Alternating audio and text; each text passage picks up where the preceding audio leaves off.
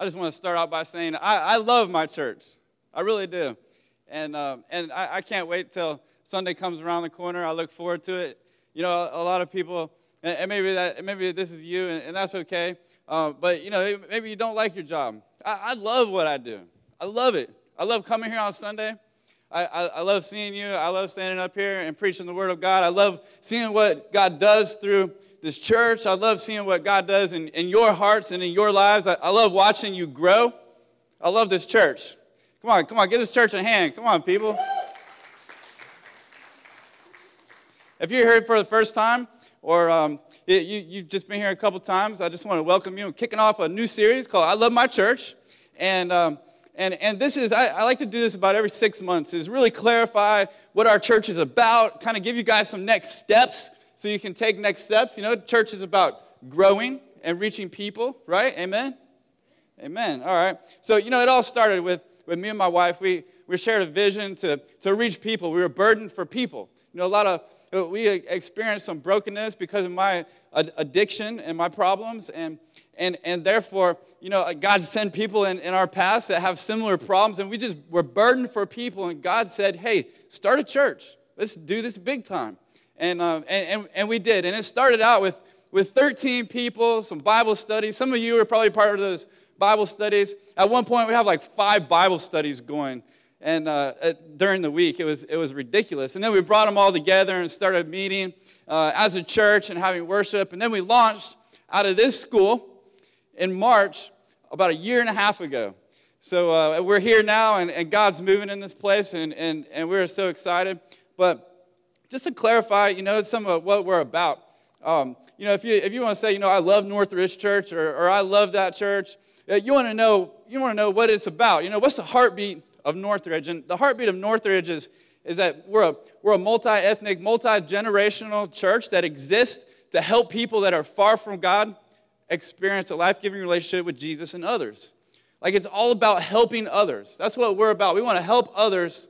We want to reach people for Jesus. And that's what we're about.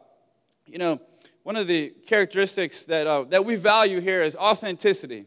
I really believe that, you know, we need to be real. You know, we need to be honest. We need to be truthful. We need to be authentic. And I try as much as I can to do that from the stage here. And I'm just going to take a moment here to be really real with you, okay? So, you know, here's a confession. You know, and Peter, he says, you know, confess your sins to one another, okay? So I think that you will relate to this one when I confess it. If not, go talk to some leadership. We'll talk you through it. You might have a problem. But here's the confession. I'm selfish sometimes. And if you are too, say, me too. Me too, yeah, I'm selfish sometimes. You know, my kids, right? I'll tell you how this plays out, very simplistically. My kids, I have 3 kids, 1 teenager and 2 younger ones, and I'll bust open like a protein bar. I like to eat on the run sometimes, and I like these certain protein bars, and I'll eat one, and, you know, it's only so big, you know, it's got chocolate chips, and sometimes the chocolate chips are on one end and not the other, and I'm like waiting to get to the end, you know, and they'll be like, can I get some of that? And I'm like, what? What'd you just say? Or I'll ignore them. Like, huh? I'm thinking, oh, man, I got to give it up, you know. I'm like, no, you can't have some. And I'm like, okay, here, you know, I'm being selfish. Here, have some. But just little things like that. Like, we have an innate desire to be selfish. Like, it's all about us, right? And that's just how we are. But I want to play a quick game with you, okay? And these are confessions, right? And like I said, if it applies to you, say me too. Are you ready? All right, so I like getting what I want. I don't like waiting for what I want. I'm happier when I get what I want. Me too. I didn't see some mouths moving out there. Y'all are some really unselfish people. That is really good. Amen. You know, so Jake and Alex here, they're going to bring out a teaching illustration here. Why they do that, you know, here's the thing. A lot of times what we think about is ourselves, and it's all about church, like here, the church. It's all about us here, right? And you know what? Our vision states that we're to help others. Like, we want to help others experience a life-giving relationship, right, with Jesus and among each other That's what we want to do. So I want to take you to some scripture today that will help us together as a church, reach out for God's glory and be able to reach people for his name's sake. So if you have your Bibles, you can go to John chapter 1. And this is about a guy. This is about a guy named Philip. Everybody say Philip. Philip. This is about a guy named Philip. And Philip didn't think so much about here himself, but he thought about somewhere else. He thought about other people, right? So in verse 43, we're going to pick up. Scripture will be on the screen. If you have your mobile device, go ahead and use it. We won't look down at you. If you look like you're texting or something, it's cool. Verse 43. So the next day, Jesus decided to leave for Galilee. Finding Philip, he said to him, "Follow me." So, of course, Philip follows him, right?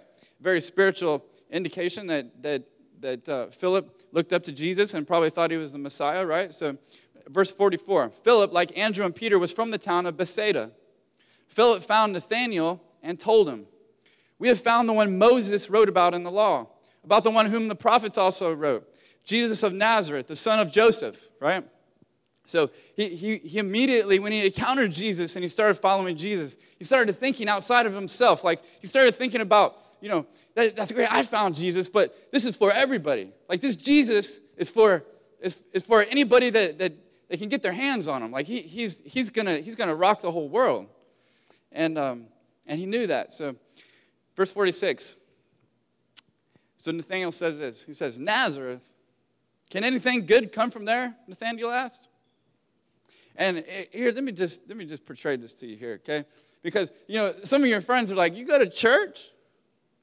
Is that cool? Like, you go to church, man? Is it boring? Horrible. The music's probably horrible, right? Your parents make you go to church? Like, look, Nathanael, tell me, Philip, can anything good come out of Nazareth? Like, yeah, this guy, you think he's a Messiah, Jesus, right? Yeah, right. Well, there's a little historical context in this too, because see, what was in Nazareth? Nazareth was an army garrison, right? For the Roman soldiers. The Roman soldiers, they had like a unit there, stabilized and everything, and for Rome and the Jews to get along was like a no-no. Like they didn't. Because Rome really oppressed the Jews. They let them have their little synagogues and all that stuff, but they taxed them greatly. Like, they hated each other. They disliked each other. And so for a Messiah to come out of Nazareth, it was like, what?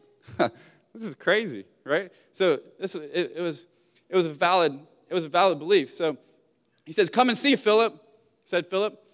Verse 47, when Jesus saw Nathanael approaching, he said of him, "Here truly is an Israelite in whom there is no deceit." How did you know me?" Nathanael asked.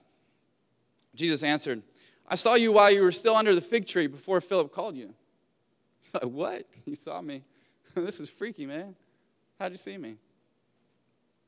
Then Nathanael declared, "Rabbi, you are the Son of God. You are the King of Israel." And Jesus said, "You believe because I told you and I saw you under the fig tree. You'll see greater things than that." And he added, "Very truly I tell you, you'll see heaven open and the angels of God ascending and descending on the Son of Man." Wow. Jesus, picked his number, right? He's like, "Man, I saw you under the fig tree." And perhaps, and there's some meaning behind this too, because perhaps Nathanael was studying, because it was known for rabbis and for students and people to study the law and to study Holy Scriptures under fig trees or olive trees. Like, it was a custom. It was what they did.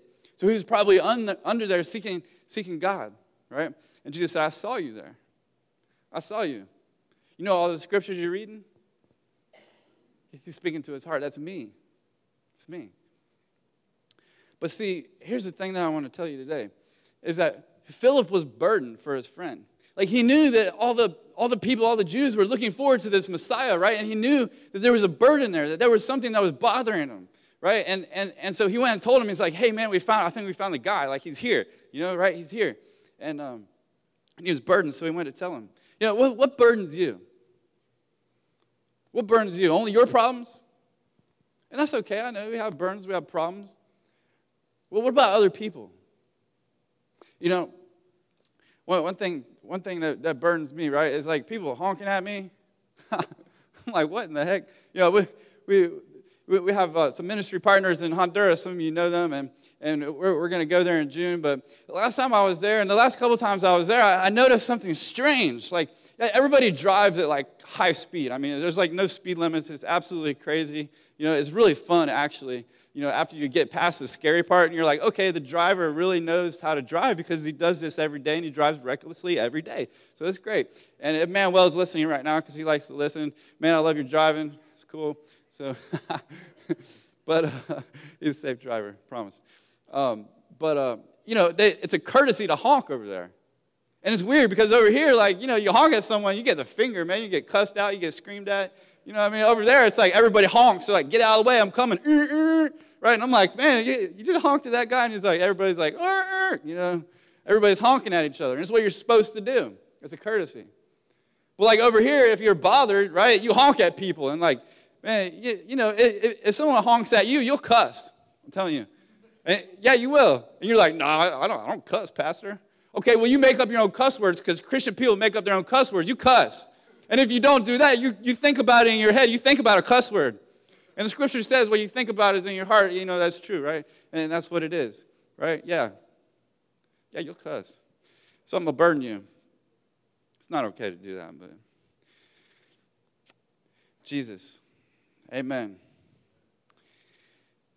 So, you know, one of the things that Philip did was interesting too.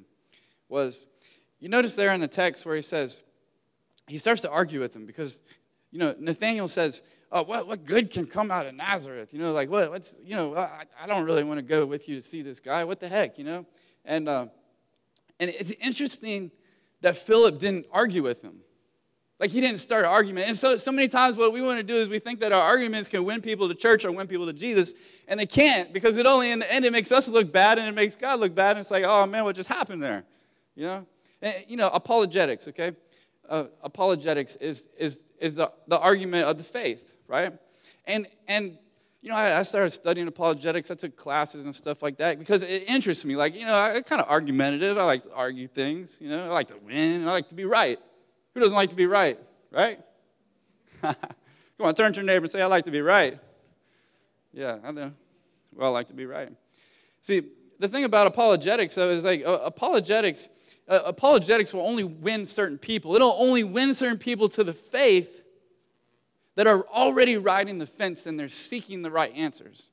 It won't win people that are so far disconnected from faith that they can't, that it just doesn't make any sense. Like, you can't argue someone like that. You just can't, you know. It's to convince those that are just about already convinced or to strengthen believers. Apologetics is to strengthen believers. So, you know, Philip didn't fight with Nathanael. He's like, just come on. You know, he didn't issue an argument. He issued an invitation. Do you see that? And so much of the time we want to argue with our friends and our family members, like, come on, man, you know, just believe, you know.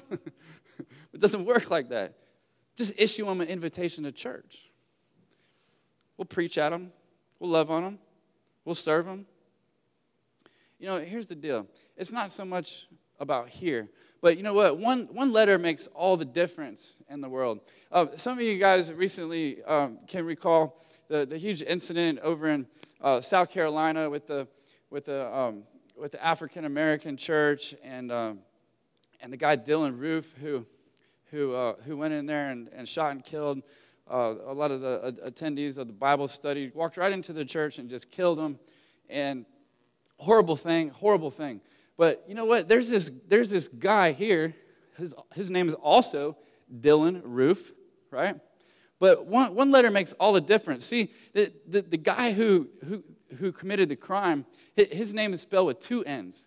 Dylan with two N's on the end, right? This guy is also from the same place, Lexington, South Carolina, the same place that the other Dylan Roof is from. And see, he got all these text messages, he got all these calls, he got all these people trying to engage him on social media, right, about being a murderer. And he's like, he wrote, you know, they got a hold of him and they wrote this article about him because he's like, man, all these people, I just wanted to let you know that my name is not, there's one letter difference. Like, I'm not that guy. I'm not him, you know. And he even says that he had problems before with being related to the other Dylan Roof with yearbooks, photos, and things like that. People trying to get in touch with him all the time on social media, all that stuff. So they took the other guy's Facebook account down after he went to jail. But one letter makes all the difference. And I'm here to tell you today that one letter can make all the difference with us as a church. Why don't we stop thinking about here and think about out there? It can make all the difference with us as a church if we think about those that are in our community, that are in our realm, our sphere of influence. There's a lot of people that would come to church if you just invite them.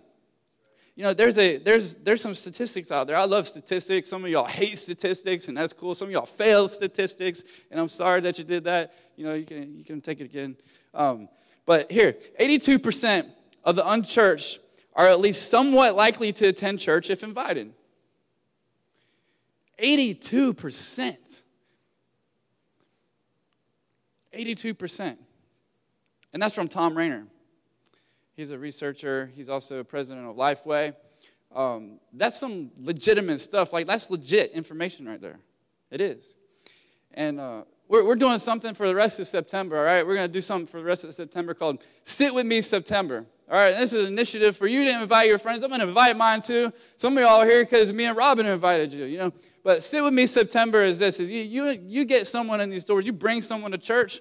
We're going to give them, and not you, because it's not about you. It's about them, right? A Starbucks gift card. Okay, we're going to give them a Starbucks gift card. You come back to the VIP table in the back, bring them back there, and say, hey, I brought this visitor. Hook them up. And you know what? They're going to get a free T-shirt too. Man, it's going to be like a birthday. Sit with me September. Everybody say, sit with me September. Come on, turn to your neighbor and say, sit with me September. Yeah, sit with me September. All right, you got 2 weeks. Rake up now. Rack it up. Tell your friends, Starbucks. And this is going to be good, And there's a reason why we do that. It's not to get people in the doors or get numbers up. It's because that we believe that we have this conviction deep down in our souls that we believe that if someone comes through that door right there, they're going to get touched with the presence of Jesus. The Holy Spirit is going to go to work on them. And they're going to come to a place where they can make a decision to follow Jesus in here, because every Sunday they're going to get an opportunity. Anybody else is going to get an opportunity to follow Jesus and make a commitment. Amen? And we believe that commitment right there is life-changing. It's life-changing. My wife, right? Somebody introduced me to her. Somebody did. I didn't just run into her. In fact, I have a cousin, right? I have a cousin. And she introduced me to my wife and thought that it would be great that we meet and all this. And, bam, love connection. Hello. Yeah. And it could be just as easy as that. Like, you invite your friends, come in here, they come in here, and they start loving Jesus and experiencing the love of Jesus, and everything changes in their life. Like, Jesus will change your life. Come on, somebody. He will. He'll change your life. Jesus did a lot of things that changed people's lives. You look at something in the Bible, right? Jesus, this is interesting to me because in Luke chapter 5, Jesus encounters this leper. And the leper is someone that has a skin disease, right? And for a Jew or even especially a rabbi or a teacher to come in contact, even much less talk to someone that has leprosy, was like a no-no. Like, you're like 10-foot rule, man. Like, get away from me. But Jesus, right? He encounters this leper and he says, hey, what do you want to happen here? And he wanted to get healed. And Jesus didn't just be like, hey, go in peace, be healed. Like, he touched him. He actually physically touched him. He touched the leper. Like, you don't do that. You might get leprosy, man. I mean, you don't do that. And Jesus touched him. And you know what that shows me? That Jesus is not afraid to get in our mess. He's not afraid to get in someone else's mess. He's not afraid to fix your mess. He's right here. He's right there. And he wants to get in our mess and turn it upside down and replace it with a miracle. Amen? That's right. We need to forget about the here, and we need to focus on the there, because God's going to do his work through us. One thing I want to ask you, will will you commit to participate and sit with me September? Will you? Will you do that? There's another thing that we have coming up, another initiative coming up, and we're going to offer membership to you, to the church family. We believe here that church is a family, and we're a tight-knit people, on mission for God. And we're going to hold a membership class. It's going to start next week. It's going to be after church. We're going to have some food, and it's going to be for 2 weeks in a row. And we're going to walk through this book here. It's called I Am a Church Member. Everybody say, I'm a church member. I'm a church member. That's right. And if you sign up online or if you sign up back there at the table, you will get this book for free. Everybody say free. Free. You'll get this book for free. And we're going to walk through this book. It's really simple. Like, I read it in less than 45 minutes. If I read it in less than 45 minutes, like, you should be able to read it even quicker than that, because I got all kinds of distractions going on. Okay, so you'll get this book for free, and we're going to walk through it. And it talks about how we can become church members and what it means and all that good stuff. So, here's the deal: is we're not a place so much for us here, but we're a church for them out there. It is good for us to have next steps and to grow together and be a family, but there's so much more than just us here. Well, you know what? I've been kind of shook and kind of, the Lord kind of rocked my world about church and how it works. We've had people come in here with track marks on their arm, like fresh track marks on their arm from shooting up dope. If you don't know what track marks are, it's from shooting up dope. You got people coming in here, walking in here like this. We got, somebody said something to me, and it was so funny. We had a guy that was doing an offering basket one time. He was an usher for an offering basket, and he had an Iron Maiden shirt on, right? and somebody stepped to me and was like, hey, man, the guy that's doing the offering has got an Iron Maiden shirt on? And I'm like, yep. Cool, right? Yeah. Because you know what? Maybe he was listening to that stuff. And, if you listen to Iron Maiden, cool, whatever. But, not all that, God-glorifying music. But but you know what? He was touched with Jesus. And he wanted to serve. There's people like that are coming in here that we have an opportunity to touch. Another guy that I met with recently, he says, I don't know if I believe in Jesus. I don't even have a Bible. Like, I'm not even sure about this. But they're coming here to our church, people like that. And we have an opportunity to reach them and to let God do his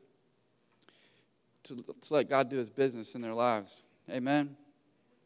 So you're valuable. We're all valuable. Christ paid the price.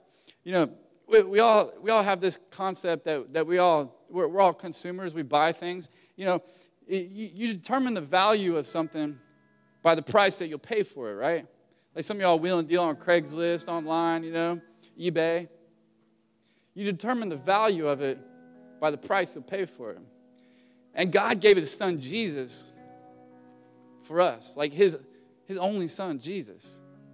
In human flesh, God gave him, sacrificed him on the cross for us. He paid a price, a big price, life, a real life on the cross for you and me. And he does that for each and every one of us and your friends and your family members. So I encourage you from this point on to think about them out there. And if you're here today and you want to make a commitment to follow Jesus, I want everybody to bow their head and close their eyes. I'm going to give you that opportunity this morning to say, you know what, I need to be forgiven. I need your love, Jesus. I don't know so much about this whole church thing, but I want to know more. If that's you this morning, you want to make a commitment to say, God, please forgive me of my sin and make me new. Just pray with me if you would. Just repeat after me. And church, let's pray together. Right where you're sitting, just pray after me in case someone beside you wants to pray. And say, God, I believe that your son Jesus died on the cross and rose from the grave to forgive me of my sin and to give me life. Please help me to experience your love. From this moment forward, I commit my life to you. With every head bowed and eye closed, if you prayed that prayer this morning, I want you to be bold right where you're sitting with every head bowed and eye closed. Just slip up your hand. I'm going to count to 3 and just slip up your hand and say, that was me. 1, God loves you. 2, Jesus died for you. And 3, come on, be bold. Just slip up your hand one time. Slip it up. Amen, amen. You can put them down. You can put them down. Come on, let's stand together and let's worship the Lord. Let us press into God in this moment. Come on, give God a shout of praise. Give those a hand clap that raised their hand. Amen, amen.